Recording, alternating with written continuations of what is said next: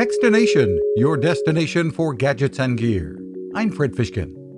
The story of Katherine Johnson, the woman who broke so many barriers as a female black NASA mathematician who was the subject of the film Hidden Figures, has inspired many.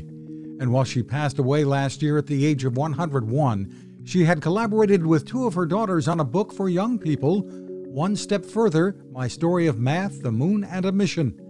Joyce Heilich, one of those daughters, tells us her mother was always reaching out to spark interest in young people. She said the younger you get them and get their curiosity up, the better. If you wait till they're late high school, they've made up their minds either to do well or not. Heilich, by the way, is also a mathematician whose career also included time at NASA.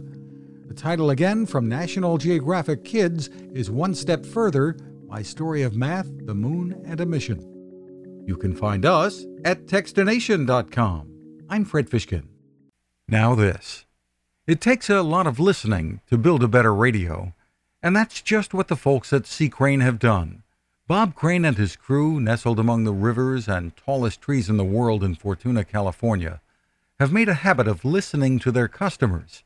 And that's just what they've done in building the CC Skywave SSB, the Swiss Army knife of portable radios.